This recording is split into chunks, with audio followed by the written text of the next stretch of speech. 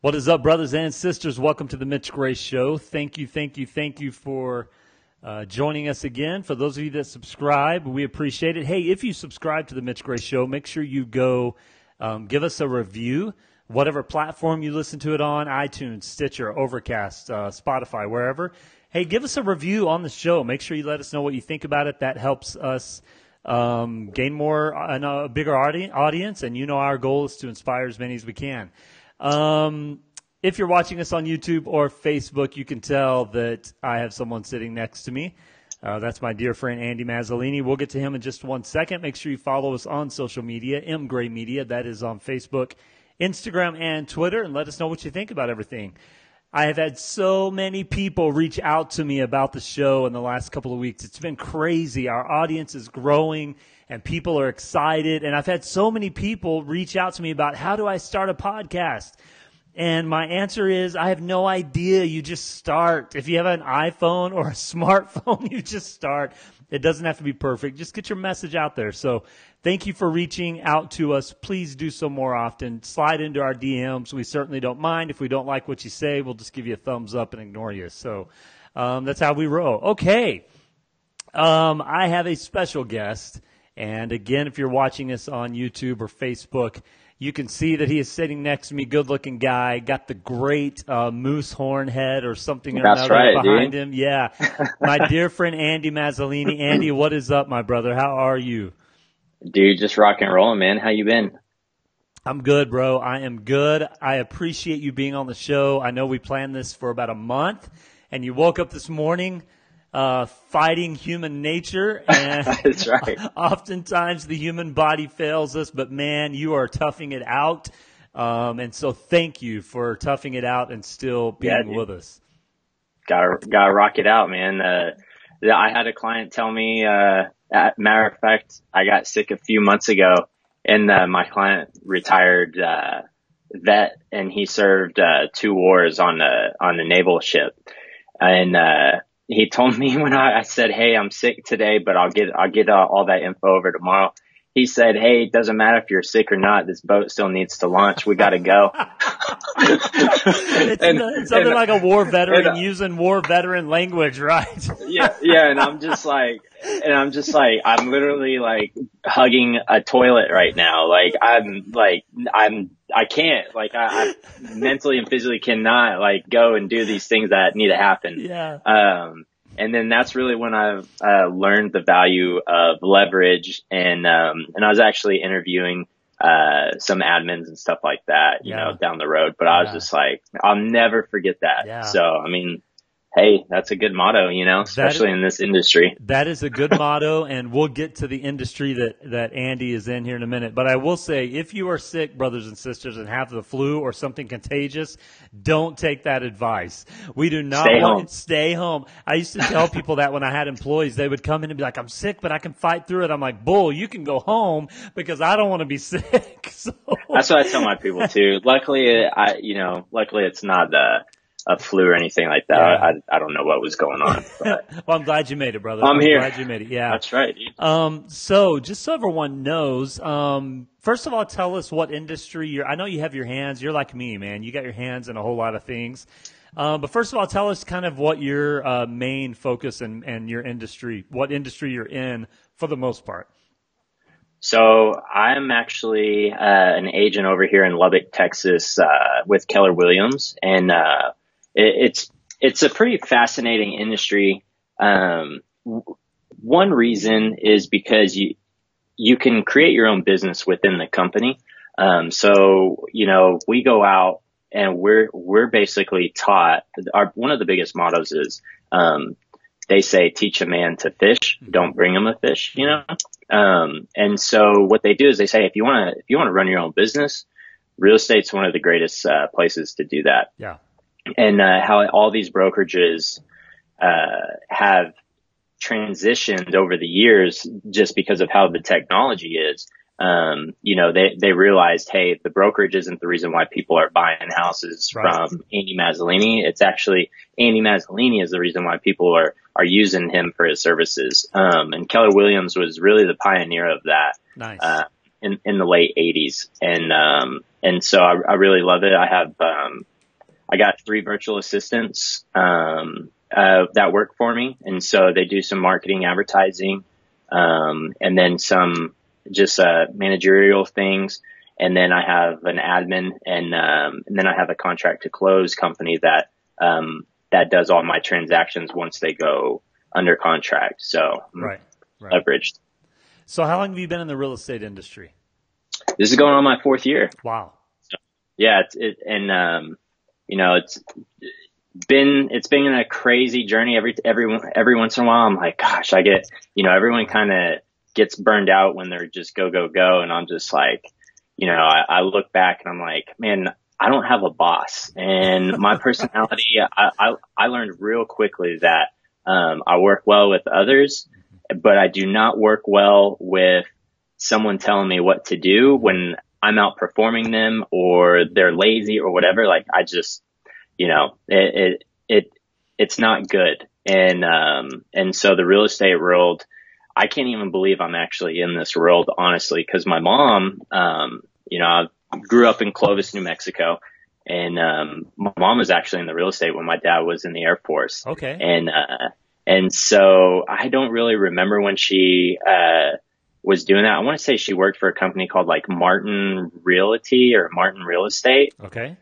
And so kind of fast forward to that, after I graduated with a degree in wind energy, I did not want to do anything in that industry, unfortunately. Like most people that graduate with degrees, right? Yeah, and statistically, it's 50-50 people who are like that. Yeah. Because I looked up those stats, you know. And so I got married right out of college to high school sweetheart, and so we said, hey, we're both going to finish college before we get married and stuff like that. So we both graduated, and then we moved out here to Lubbock, and she got a job at UMC for a nursing position in the trauma ICU, and man, she really, really, really carried the torch in the new Mazzolini household for a while.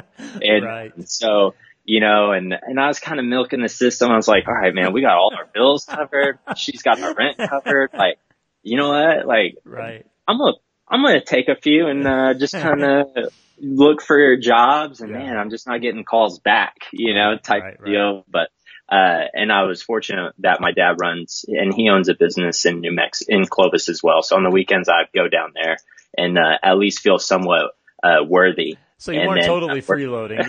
Yeah. So I would work on the weekends on new installations for HVAC, and then I would come back to Lubbock on the weekdays, and so it was good, and I'm kind of just going over my journey into the real estate world, and so really I invested in Bitcoin.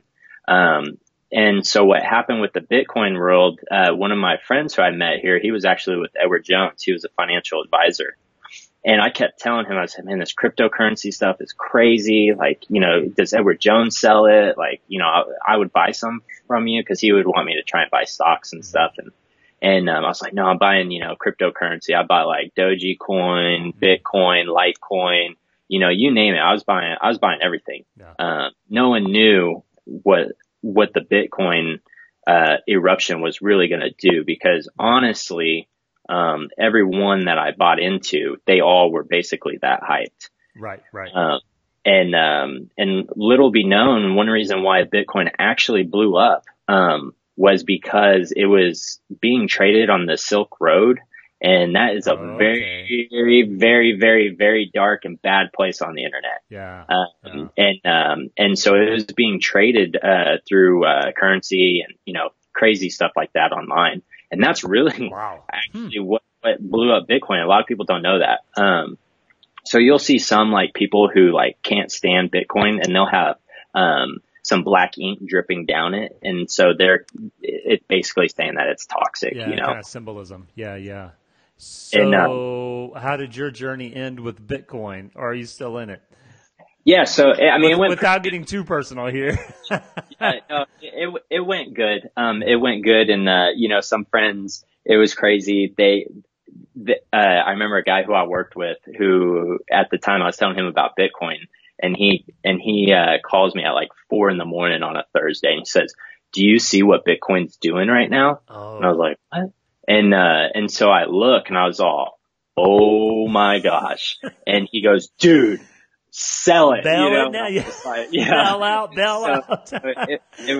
it was a crazy journey. You know, I did sell out, you know, on some stuff like that. And so still kept a little bit, you know, put it in other, you know, when you're a cryptocurrency based, when you're like a day trader, essentially, Yeah. when you're selling and buying, you're really not taking that equity out of that. You're using it as a buying power Right. for another stock. Yeah. It's very much You know, leverage. yeah. And so, you know, I lost a bunch and made a bunch. So it is what it is on the Bitcoin and stuff like that. But, you know, so what happened though is Edward Jones, reached out to me and they said, "Hey, you know, we would like you to, maybe possibly look into the financial advising and, you know, stuff like that." So I went through the course, on that, and it was about 2 months of training and whatnot. And those tests were rigorous, man. It's crazy to get your stockbroker license and stuff like that. And I actually, what was funny is I wanted to study more about real estate investment trusts. And so I went to Barnes and Noble and, I asked the lady, I said, "Hey, what's your number one real estate book for investors?" And she said, "Well, we have this." And she gave me a red book, and it's, Gary Keller's Real Estate, Millionaire book. And so I didn't even look at the back. I just grabbed it. It was the number one seller at the time.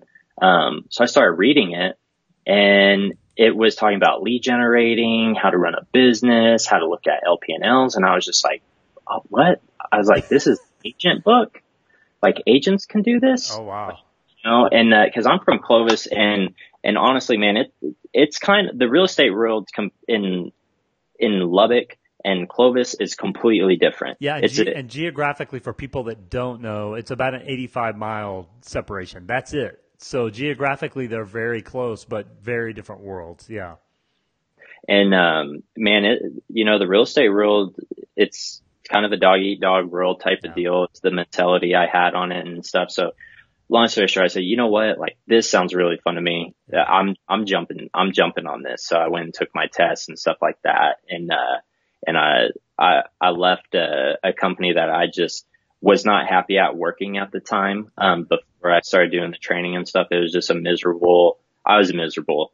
I mean, I didn't like I liked the boss personally. I did not like the boss, like work wise, just cause like I was saying, like if I'm out working someone, I feel like I should be getting paid what they're getting paid, not just cause of titles. Like titles kill me. It's this day. Titles are just for, you know, someone to be able to blow themselves up and say, "Hey, this is my title." And it's just like, for what, you know? And, so I bounced out of there, got into the real estate world, man. And it totally allowed me to be an investor, an entrepreneur, and a real estate agent. It's funny. My dad told me, he said, "Man, there's two things that I hate in life, car salesmen and real estate agents. And my son is one of them." Thanks, Dad. Thanks, Dad. Yeah, thanks, Dad. And so like I just laughed at that because I mean, honestly, there is a lot of shady people in this industry. And it's bad. It's crazy about some of the things that I hear on the day-to-day basis that some agents have either done or said or stuff like that. And you know, and I will say what's funny about that in the real estate world, that I've noticed, it's the older generation who are still trying to hard sell people, you know, like, and so my deal is I want this transaction to go through smoothly. So me and you can be friends at the back end. I don't want this just a job of me finding you a house, selling you on a house in a location, collecting my commission check, and then just saying, "See you later," you know? And so that's the mentality I went into it with. And, man, it's been really, really cool. Some of the transactions that I've had, to be able to help people, not only, getting their things sold or anything like that, but being able to connect people. Matter of fact, I just had a closing last week, and, she was getting, released from her job in about a month. Wow. And so she couldn't take her mortgage, in a month. So I said, hey, you might want to look at maybe losing your earnest money on this, just kill the transaction and find a rental place until we can figure out how much your income's going to be, and then we can start it. Right. Well, I got her with a vet clinic who's opening up here. Oh, nice. Yeah. And so like I connected them because I helped my clients find land, and they built a vet clinic. And I helped a lady who's, the company was closing down. They just got told, hey, we got 90 days essentially. Right. Go look for other work. Mm-hmm. So I was able to basically get these two people who have no idea, that they need each other, and they're both perfect fits for that type of job, got them connected. Yes. And so, I helped out two people in the transaction outside of the real estate transaction. And there are agents like that out here too. It's awesome. Some of the agents that I'm able to work with and stuff like that, they're great people as well. Yeah. It's like, I always tell people, you can either be transactionary, and so everything is based on a transaction, or you can be a humanitarian. And what I mean by that is just flip and be human, man. I call that compassionate selling. For sure. It's like, and you and I have a common background in some sales with another company, and you always deal with those people, whether you're buying, clothes, or whether you're buying houses, or whether you're selling cars or selling, life insurance. You can either be transactionary, but I promise the transactionary person doesn't sleep well at night. And I also promise that over the next decade, they're eating bottles of Tums every day.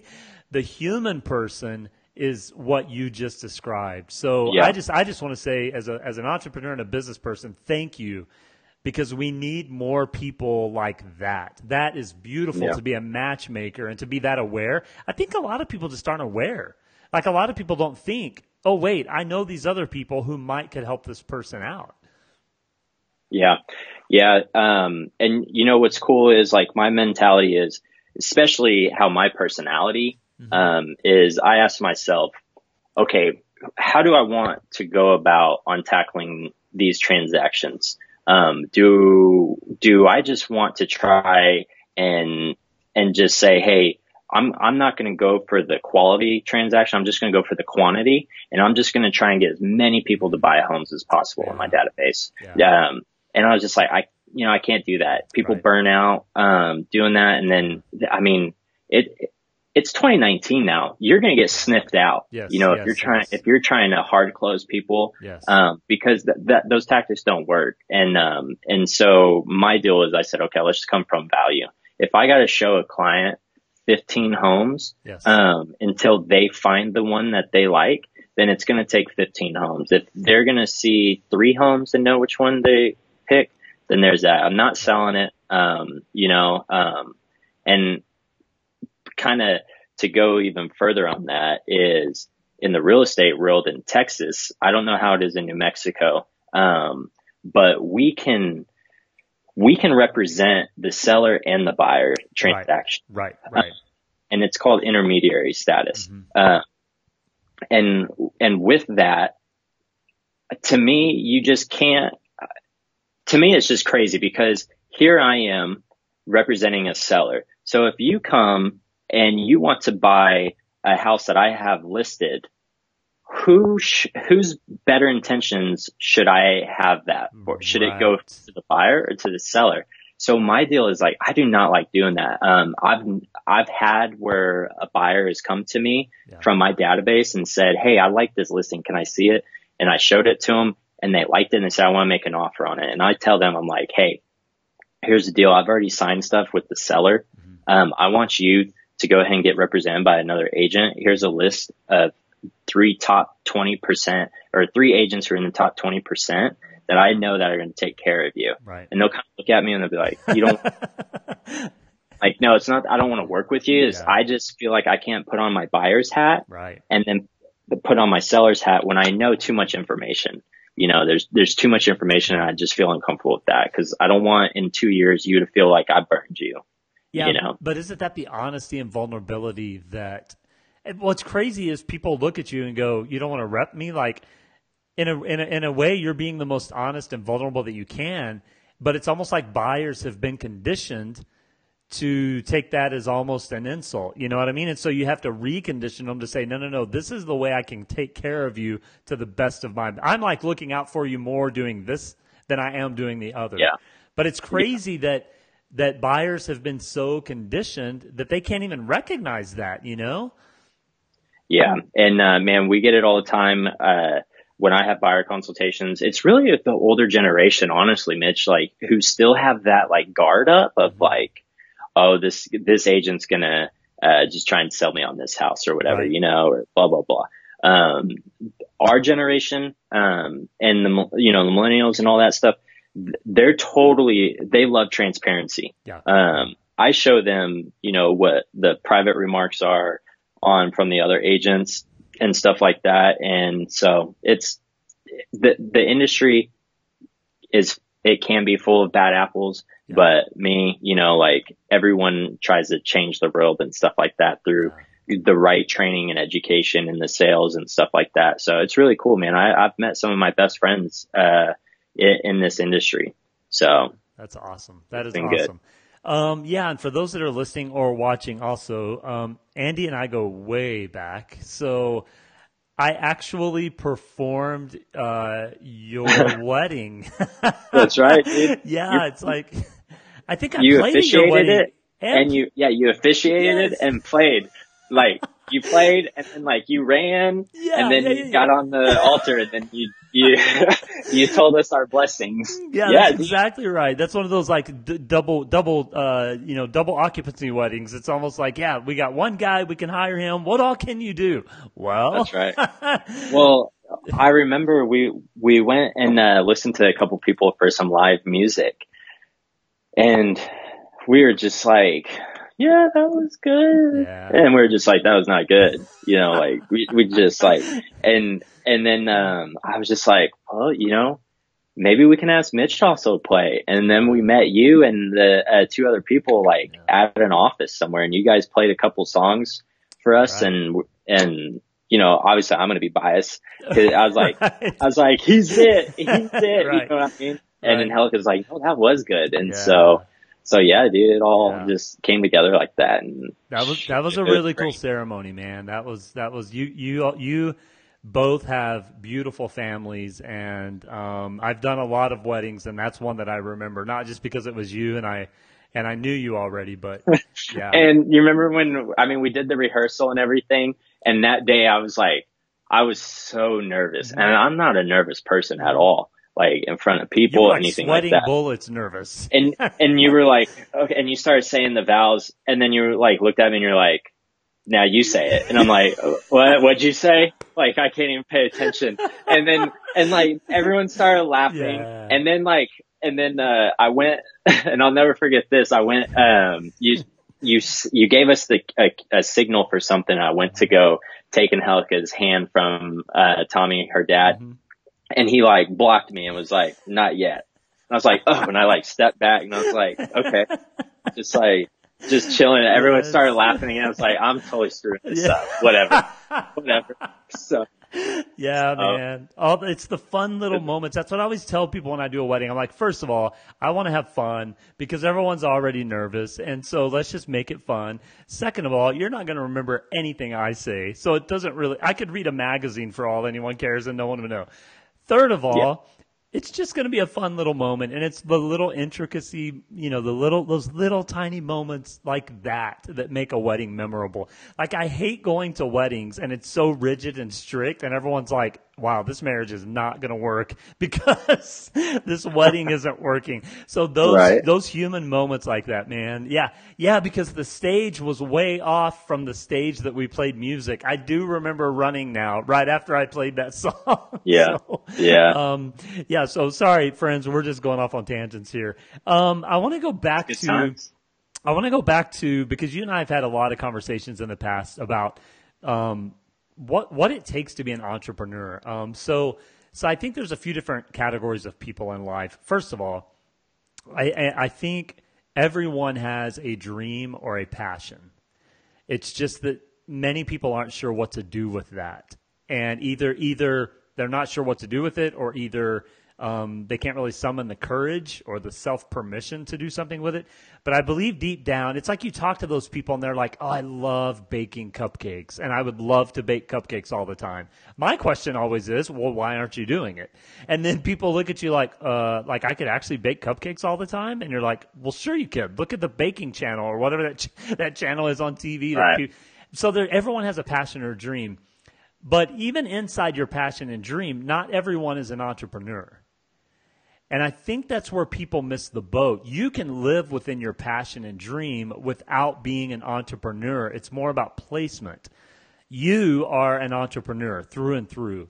So for the listeners that are that type of DNA, what are some things that you would, call it advice, call it encouragement, whatever you want? I love the thoughts that you share with me often. And so people need to hear some of those thoughts. What are some things you would tell someone who's like, yeah, I want to be an entrepreneur? For sure. Man.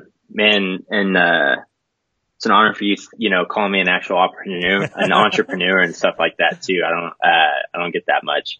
But man, there's a lot of things. One of the first things is, that I learned is success is not an addition. It's always a subtraction. Mm. And I live by that motto of success is not an addition. It's a subtraction. And what I mean by that is a lot of people think, well, I got to go do this, and then I got to get this done, and then I got to do this, and then I got to make this much to be able to live on this much. And really, it's what you need to subtract in your life. Yes. Yes. And it's okay. Am I playing too much video games? Then looking and trying to find a website build out, for my cupcakes that I'm going to bake, and that's what I mean. So what I did was, I wrote out basically my schedule, when I worked, at the company. And so obviously I would, from 8 to 5 every day was time blocked off for my job. And then my career hours was really from 6 until 1. And that's where I started buying self-study books. I started buying books like, for entrepreneurs on like what type of businesses, and what do I want to go back to school? And stuff like that. Right. And so what I did was I was able to start subtracting the things out of my life, that were a deterrent to get to my next goal. Yes. And so it was maybe cutting time out on the weekdays with the boys, at, one of the bars or whatever, hanging out, cutting it up. It was, okay, I'm going to go home and I'm going to study this and I'm going to get better at this. Right. And really, I'm a huge Celtics fan, so I didn't like Kobe until after he retired. But I listened to a podcast that he was on the other day, and it blew my mind how big of an entrepreneur he is. Yes. And because he got a bad rap with his teammates that he would never go to dinner, he would never do any extracurriculars with the teams. But he was always in the gym at like 5 a.m. And then he would go back before game. Like he's just, an animal. Mm-hmm. And, but he would never make friends with his team. And it was because he was going back to his apartment at his first year and learning how to invest his money. Yes. And so he started getting savvy with that. Mm-hmm. And so, that's an entrepreneur right there, thinking about that. Yeah. So that's one of the deals. And the other thing, man, I always love this discussion as people say, well, I don't have enough time, to do this. I don't have enough time to do that. I don't have enough time in the day. There is no balance. Like people say, like, I need to balance my work day with my real life. Your whole life is based around relationships, whether you like it or not. If you're an introvert, you're still going to be, your whole life is based around relationships. Yeah. Now, how you go and handle those situations is going to be dependent on your personality. But my deal is there's no balance and it's all integration. You have to integrate everything that is a priority to you on your schedule. Because there's days when I go to work, I'll go to work from 8 in the morning until 11.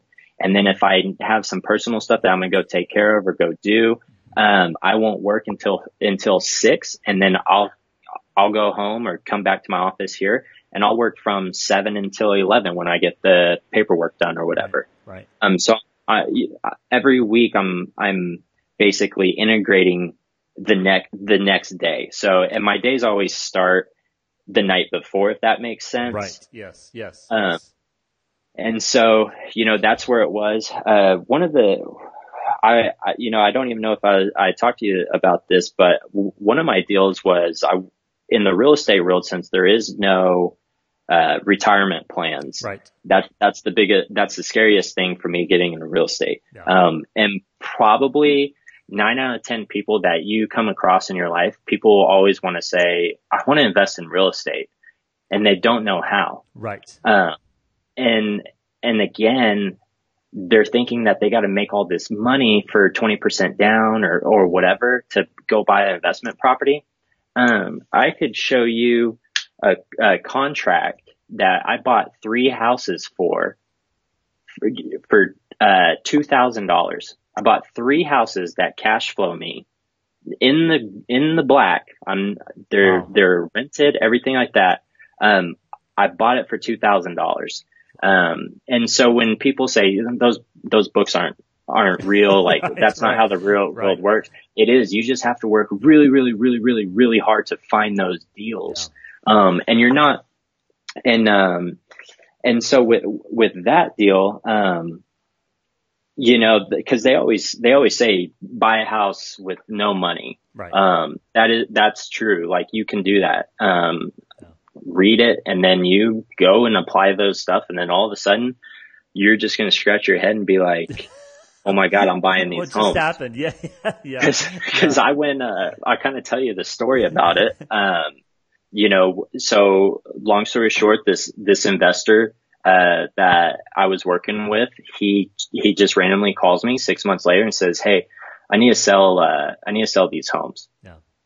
And so I gave him the comps, and then it was just, they were in bad shape. And he said, hey, I just want cash out. Can you wholesale these for me? He doesn't live here anymore, anything like that. And I said, I'll buy them. I'll buy them for this price if you want. And he said, deal. Wow. And so he basically, financed them for me. And that's how you don't bring any money down. That's Right. basically the trick to the transaction is Right. if you can go find an investor to owner finance it or private finance, whatever term you want to call it. Right. So basically I worked in a deal, how much I was going to pay him per month. And the other key to that is you have to buy it below enough to be able to do a cash out refi or just a refinance. Right. And I was able to buy it with that amount. And what's cool is he's still one of my clients. And I essentially bought 3 houses for free, that are now rented out. I did have some issues with the tenants before that. And so got them all kicked out, got them re-rented. Yeah. And, and I love working with, I call them not first time home buyers, first time investors, because it's so funny when I get someone come in my office, Mitch, with like their notepad and everything, and they printed this packet off that they spent $1,200 on to go through this training program. And I'm just like, oh man, you bought into that. I'm like, okay, throw all that out. Like just everything, throw it out. Yeah. You just got sold, Yeah. and so it's like, I'll give you this book that's at Barnes and Noble that helped me acquire these 3 properties, and it was $12.99. Not $1,200. And so, and that's one of the greatest things too, is that investor, like we're still good friends, and, he knew where I needed it at, and it made sense for him. So guess what? We got a deal going because it was a win for him and a win for me. Right. And so, that is also one of the keys to entrepreneurship, is actually doing it. Yes. And so, you know, I always say failing is also the ingredient to success. Yes. I am to the point that I've pretty much eradicated the word failure from my vocabulary because it's a myth. If number one, it holds people back. Like the fear and the failure aspect makes people go, no, I could never do that. To me, it's like failure isn't a real thing. It's a myth, because if I do something and it messes up, but I take that mess up and go, okay, I should have done this, or I'm going to try that, then that's a success. Yeah. Like, that is not failure. And so the other idea I always try and teach people is fear is a great teacher. If we can learn from fear, and so it's like, I want fear to be my friend. You know, I always tell people, I'm like, you're trying to fight a ghost when you're trying to fight fear. You will never eradicate that emotion. That is a human emotion. So learn from it. And so I think you're exactly right. Failure is just this mythological unicorn that we've created to keep us from actually living to full potential. And so, yeah. And kind of go down a rabbit hole on that. You know, I was always taught in school is if you got it wrong, you got an F, which means you failed. And so we have this huge, you know, shadow of being told at a young age that failure is not an option to success. Is you constantly have to get it right. Yep. You know, and then we label these kids, I think it was called at Zia where I went, like EP, like extra or star, like what is it called now? What is it called? Yeah, I don't remember, but something like that. Yeah. It's basically where all the smart kids got out of class and they went and did GP, smart kid things. gifted and talented, gifted program, whatever it is. Yeah. And so it's just like, you know, I remember at a young age, I'd just be like, I'll school all of them on the basketball court if they come out here, you know, or like whatever. Yeah. But we're automatically drawing those lines of segregation and telling kids you're better than everybody else or you're worse than everybody else. And it all, like, if you can think about the top. So one of my deals is, okay, I want to surround myself as well with the top 5 people who I want to be like. Yes. And you know, who are those top 5 people? And you know what was crazy is I remember some of the people who I grew up with in Clovis who I'm still in like touch with, or, you know, I'm friends with them on Facebook. And some of those people are still like stuck in this like toxic, just mentality of the world, you know, is against me and stuff like that. And all the kids who I grew up with also that weren't, you know, labeled these gifted, talented, kids and then went to college and all sorts of stuff. They're very successful, like entrepreneurs, or, they're running some companies, and they were like the C students that are, and so then I like kind of dove in and I was like, well, why is that? And it's because we're risk takers, because when we do take our tests at a young age or whatever, and we grow up, I would get an F on something. And I'd be like, well, how much? Oh man. Okay. And then I asked the teacher, hey, what do I have to get on the next test to get a A in this class? Yeah. You know, and then I'd be like, just scheming, like, okay, I gotta get a 94 on the next test. So I gotta cram. Right. Right. And so, I mean, I was a BC student, in high school. School wasn't for me. I don't know how I graduated with a degree in college. I still have nightmares that I've left papers like to this day. Like I'll wake up in extreme anxiety, but you know, it's just interesting with the personalities and the where some people are at and stuff like that in this world. That's why some people tell me they're not smart enough to do something, and I'm just like, try, and you're going to do better than 90% of the people who are smarter than you, because I hire smart people. You hire smart people. Like the girls who work for me, they're 10 times smarter than me. So yeah. And what's crazy is that you mentioned that, because I hear people say that a lot. I could never do that, or I'm not smart enough, or I'm not good enough. And you know what my rebuttal has become? Who told you that? yeah, Like, someone had to tell you that for you to believe it. What's crazy is the majority of the time it relates back to childhood. Someone in their childhood, a coach, a teacher, a parent, a grandparent, an aunt, or an uncle, told them at a young age, you're not good enough, you'll never achieve that, you'll never be able to do it, you're not pretty enough, you're not strong enough. And as what's crazy is you can look up psychological studies, and there are so many adults that are walking around stuck in third grade. And the reason they're stuck there mentally and psychologically is because someone at that moment labeled them. And not only that, it's not just the negative aspect. It is the gifted and talented kids that oftentimes get things handed to them. And I have to admit, I was that kid. I was the kid that did so well that oftentimes I didn't have to earn things. And guess what that did to me when I hit 25, 30 years old? It jacked me up, because I walked out into the world and all of a sudden realized you have to work for stuff. You have to make it happen. And so it's both sides of the coin. You know, you look at some of the people in the world.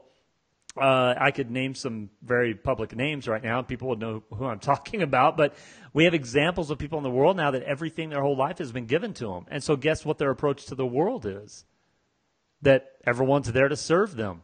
And then all of a sudden they start getting backlash, and it's like they're literally stuck in third or fourth grade with what they learned. And so I was always sensitive to that as a parent. I was like, look, I want my kids to be talented. I want them to be smart, but I also want them to know, A, they can achieve anything they set their mind to, and B, to do that, they're going to have to work really, really hard. And fortunately, our kids are at the age that that's coming into play, and they're learning that, and they're very successful.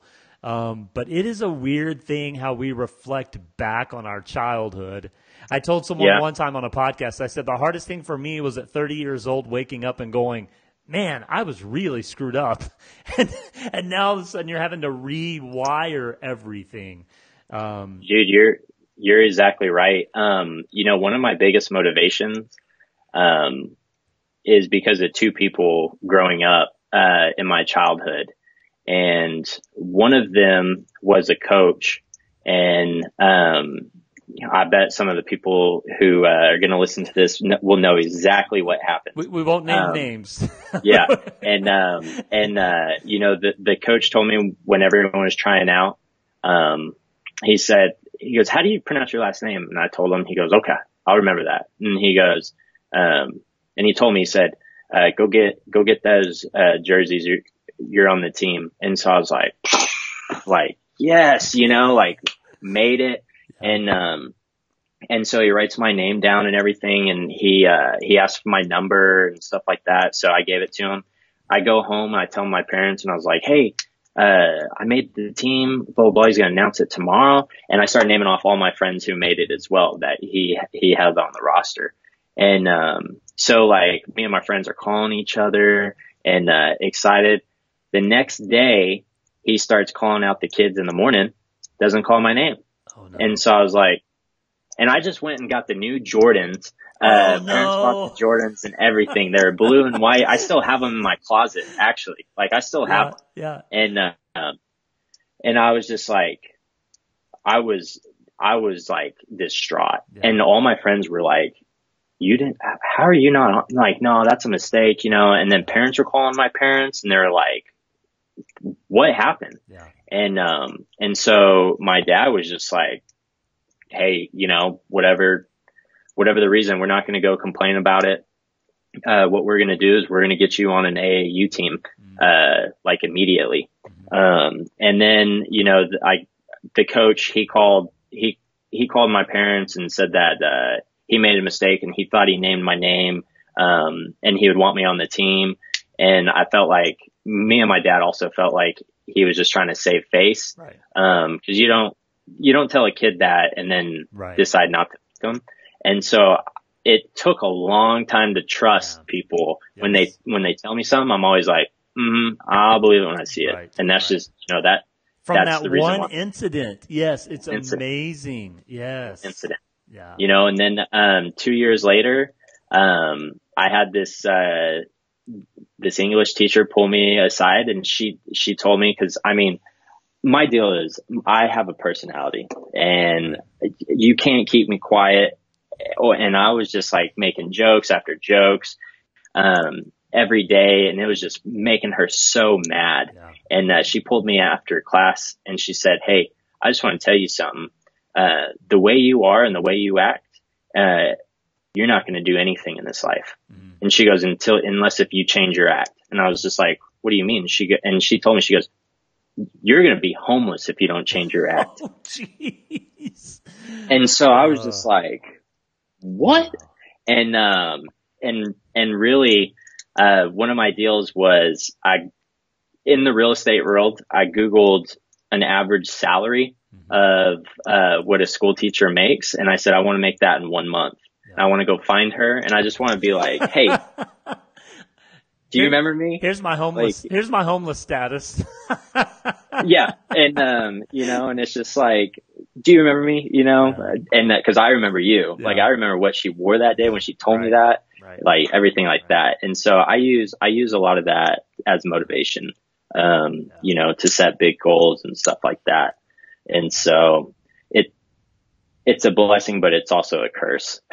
Yeah, it's that's one thing I try and talk about often, just to reiterate the words that we use with each other and with ourselves they literally speak. There's this spiritual teaching that says words either give life or death. And that's very true. And oftentimes we remember that with each other, but we forget that with ourselves, and we internally beat ourselves up. And that's one thing I try and put into this message all the time is the words you use and the way you use them will either speak life or death over someone. And so it's great that guys like you and me can take those incidences, and there's millions of other people that have done it, and we can turn it into motivation for positivity. The downside is we also have our brothers and sisters out there who are in depression or considering taking their life or whatever. And oftentimes it's stemmed from, I deal a lot with kids that are going through different things, or maybe a kid is homosexual or whatever.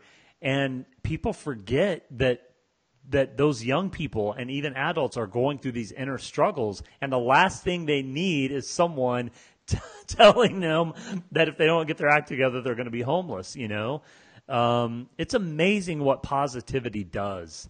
And it's simultaneously amazing how often we forget the power of positivity. Mm-hmm. Yeah. And, kind of touching on the depression and, anxiety and all that stuff. I mean, with all the technology and the information and all that stuff coming out now, like we're seeing, the mental health game really just take off with everything we're able to do now. Yeah. And I always tell people, like, man, everyone to some sort, if they're breathing on this earth, they have depression. Yes. Yes. Now, their lows are going to be different than other people's lows, and their highs are going to be higher than other people's highs. Mm-hmm. I have one friend who lost a parent, and the next day he grieved, and the next day he was totally fine and said, "Man, I'm just blessed that he's my father. Yeah. And, he taught me so many life lessons, and I'm going to pass this on to my kids." Yeah. And I was just like, everyone, and I'm not kidding you, everyone got in a group text and we're like, "Hey, is he okay? Like, he's not taking this. This is too fast. This is too fast." Yeah. And you know what I mean? And so there's people wired like that, but I don't like when the people think, that, other people don't go through depression and stuff like that, because, and I always tell people, like, don't judge your insides on those other people's outsides. And just because we don't know what they're battling with on a day-to-day basis, or, what happened in previously in their life and stuff like that. But I just don't like when people say, "Well, you got depression." And it's like, well, we all have depression to an extent. Yeah.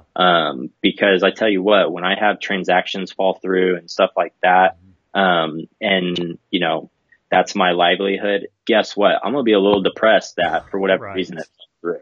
Right. But yeah. So, Yeah, and anxiety, you know. there's just a compassion and a sensitivity that we should all hopefully live with, that says, I'm not going to judge you. I'm going to accept you, and I want to be here to help you wherever you're at. If you're in a joyous moment, awesome. If you're in a bad moment, let me help you, you know. And but hey, that's what we're all striving for, right? That's why guys like you and I do what we do, so we can start evolving into more of that. So Yeah. I love it, man. We have to make a confession to our listeners and our viewers, and that confession is that Andy and I are both diehard Patriots fans. And I know some of our listeners and viewers are not, that, you know, that we may actually lose listenership on that confession, but please, Yeah, they just turned it off. Be compassionate and accepting of us. If you view being a Patriots fan as a failure in life, just remember, we still accept you, and we hope that you Steeler fans will still accept us as well. Yeah. But yeah, man, Yeah. I'm pumped. The game is this weekend. Dude, I tell you what. So when we went to the AFC Championship game a couple years ago, we made it up to Boston, and it was the year that Brady got suspended because the referee didn't know what gauges he used, and the NFL didn't realize that there is actually a law of when air pressure will go down when it's colder. Right. And so beyond that point, I never wanted to win something that I wasn't a part of more than that. Yeah. I literally, when we made it to the AFC Championship game, we came back by 2 scores against Jacksonville. Right. And, I looked at Angelica and I said, we're going next week. We're going to Boston. Yeah. And, we went and this is the craziest part about real estate. The relationships that you make, kind of go back on that part. I was letting all my clients know who I had under contract. Hey, I'm going out of town. I'm going to Boston for this deal, blah, blah, blah. Yeah. And, so I was letting all my clients know, and I said, hey, my admin at the time, I said, hey, she's going to take care of you for anything you need, or you can text me as well. I had a lady, I won't say her name, but she says, you're going to Boston? And I said, yeah, I'm going to go watch the Celtics game on Saturday. They're going to play Toronto, and then I'm going to go watch the Patriots on Sunday. And she goes, well, I guess I can tell you who I am now. Because previously she wouldn't give me her name. She just used an LLC. And I kept telling her, like, man, you look so familiar. Like, you just look so familiar. And I couldn't pin it. Now I've represented a girl who she was a contestant on Survivor. She got second place. So like, I've dealt with high profile people here in Lubbock, so I know that they want their privacy kept purchasing a home and whatnot. Right. And, well, she tells me who her name is, and her husband is a famous Celtic NBA All-Star champion. And I was just like, what? And I was like, out of all the people in the world, you're moving here to Lubbock. Yeah. Like, this is insane. And she says, hey, I'm going to get you courtside seats. I'm going to get you tickets. I'm going to call Danny Ainge right now. And she gets out her phone. I was like, that's Danny Ainge's phone number right there.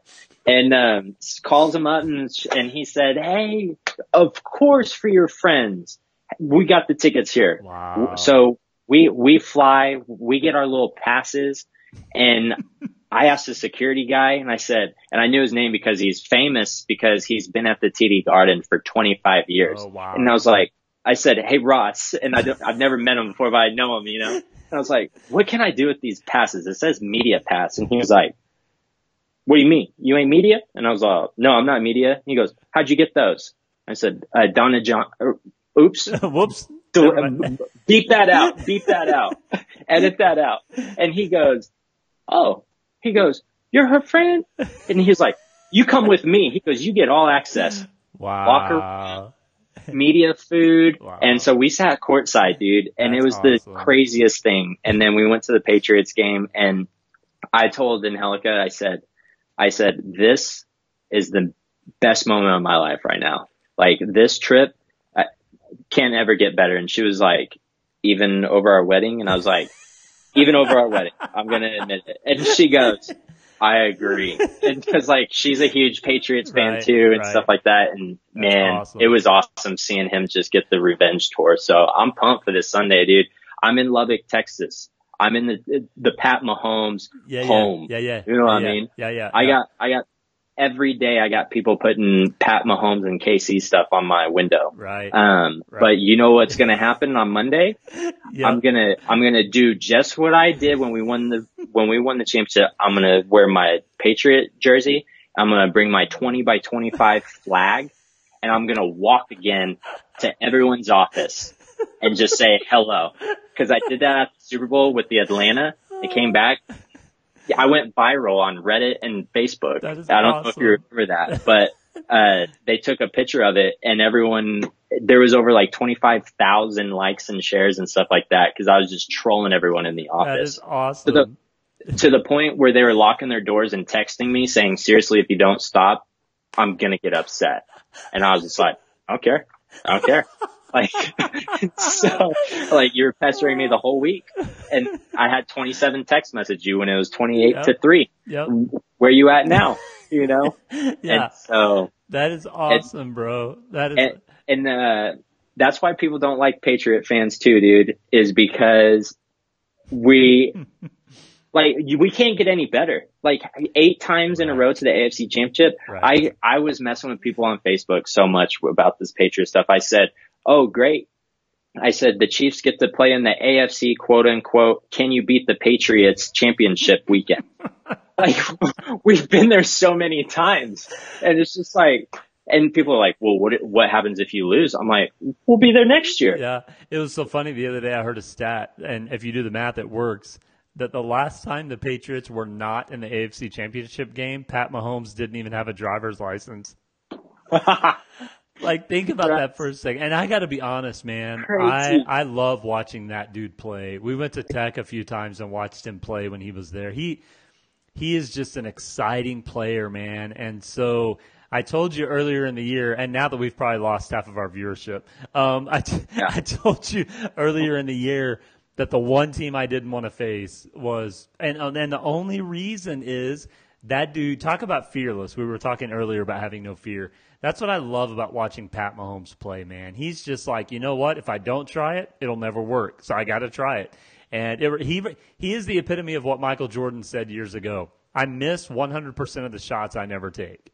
Mm-hmm. And to me, that's what Pat Mahomes brings to the quarterback. Yeah. It's going to be a great game. It's going to be great fun.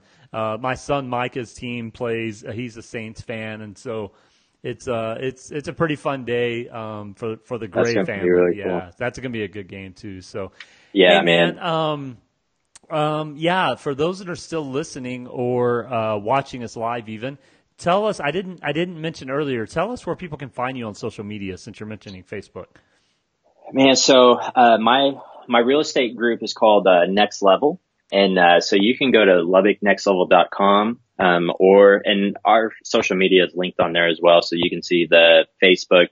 Don't follow me on Twitter if you don't like the Patriots, because that's all I use Twitter for, is all my Boston sports. So, and I get to be that huge Boston fanatic because I was born in New Hampshire. My grandpa pitched for the Red Sox. Awesome. And so I always tell people, like, hey, if you want the smoke, then come at it. Yeah. You know, you don't got to justify it here, my brother. You don't got to justify it here. So anyways, there's that. But Instagram and Facebook, I really like to keep it personal. I do have a Facebook page, Next Level Group at Lubbock. But man, just add me on a personal friend, and that's how I like to roll with people. What is your Instagram handle?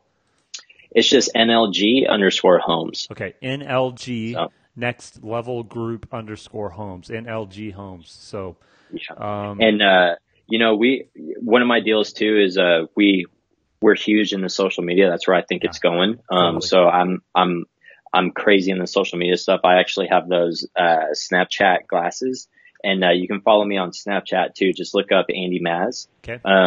Man, when we do tours of new listings coming up, I pop those glasses on, hit the play button, and you get to see the house through that and stuff. And man, we've actually sold some homes Cool. There's some followers and stuff. It's pretty cool. So follow us on all the social media. Okay, so on Snapchat, you can see some cool virtual stuff. Andy Maz, make sure if you're on Snapchat, add him there. On Instagram, make sure you go to NLG, that stands for Next Level Group _Homes, HOMES. A few things, man, that you said that I really, really like that I want to reiterate with our people listening out there. You made a statement earlier that you kind of just skipped through, and that was it's all integration. Mm-hmm. I love that because one message that we talk about a lot is you can't look at life segregated. You can't look at life as finding balance. Life is a whole. And when you start trying to piece it apart, that's when the frustration sets in. And so I love that statement. It's all integration. And then I want to finish up today with asking our listeners and viewers a question, and that is, who are your top 5? So earlier Andy was talking about find your top 5 people in the world, that if you could be like anyone, find those top 5 people and then follow them, ask them questions. That's the other miracle of social media. I have used social media to contact people and have discussions with people that I never would have been able to before, whether it's because of their level of fame or whatever it is. And so find your top 5 people and try and figure out how they're living, how they're making things work, and learn from them. I want to ask you one last question, Andy, because I know you're a lover of books. Give me your top 3 books that you would recommend to everyone today. Man, so for me, since it's in the sales, I'm looking at my books right now. I'm going to grab one, and it's my favorite. It's my favorite book. So this book is what taught me how to hire ISAs and virtual assistants. So, I mean, I have 3 of them working for me that do high level job. They have degrees. And you want to guess how much I pay one of the virtual assistants? Just take a guess per hour. Per hour, let's go $1.50. $2. $2 an hour. I cheated because I've studied that as well. There you go. So I pay her $2, and she is also in charge of the other ISAs and the virtual assistants. And so I learned it through this book. So that's the 4-Hour Work Week by Tim Ferriss. By the way, follow Tim Ferriss on social media as well. Cool. Yeah, it's a great book. The other one is Fanatical Prospecting. Mm-hmm. So when I moved here to Lubbock, I didn't know anyone, and I was fortunate enough to make it in the top 20%. And it was all due to prospecting, cold calling, circle prospecting, all that stuff. So, Fanatical Prospecting by Jeb Blunt. So that's my other book. And then, you want 3 more? Yep. One more. So I'm gonna give you a bonus. The One Thing book. Yes. So that was actually, yes. So the One Thing is actually written by a guy who works for Keller Williams International. So, Jay Papazian, I actually, was fortunate enough to be able to get to know him personally, him and his wife, and have dinner with them because they have a team out in Austin, Texas. So Jay and Wendy Papazian, you guys are legit. And then the other one is called Grit. Grit is great. That one is by Angela. I want to say I just saw the front. Angela Duckworth. So Grit is a really good book as well. Okay, so the 4-Hour Work Week. What was the prospecting book called? Fanatical Prospecting. So if you're in sales, I say read that. It doesn't matter what industry. It will teach you that no matter what industry you're in the sales, it's all the same. The only thing different is the product you're selling. Yep. And then the One Thing. The One Thing, which is also written with Gary Keller. That is a life-changing book. It doesn't matter who you are or what you work in. The One Thing, that is a recommended book, in my opinion, to every single human being walking the earth. And to hit on that before we go, I just wanted to say on that book, it teaches you that not necessarily what's the word I'm looking for? Talent. So necessarily talent isn't going to trump. They talk about systems. Yes. So tools and systems is always going to trump talent. Yes. So if you don't have the tools or systems in place, your talent's only going to bring you so far. Yeah. And that's what really taught me from that book. Yeah, totally. All right, brothers and sisters, thanks for listening to the Mitch Gray Show. We're going to finish up here with Andy. Please follow him on Instagram, NLG, that's Next Level Group _Homes. If you're on Snapchat, make sure you friend him on Snapchat, Andy Maz, M-A-Z-Z. Go check out those book recommendations that he just gave us. And I want to apologize if you're not a Patriots fan. We took about 10 minutes and went off on our Patriots fandom, and we don't care. So... So thank you, brothers and sisters, for listening to the Mitch Gray Show or watching. Please make sure you follow us on social media, M Gray Media. Subscribe to the show wherever you listen to podcasts. Also follow us on our YouTube channel. That's Mitch Gray, Gray. And may your day be filled with much success. And remember, as Andy told us, success is not an addition. It is subtraction. So make sure you're putting your life in the right perspective, and you're loving yourself and loving those around you.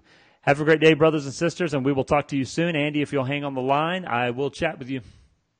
All right, dude. Peace out.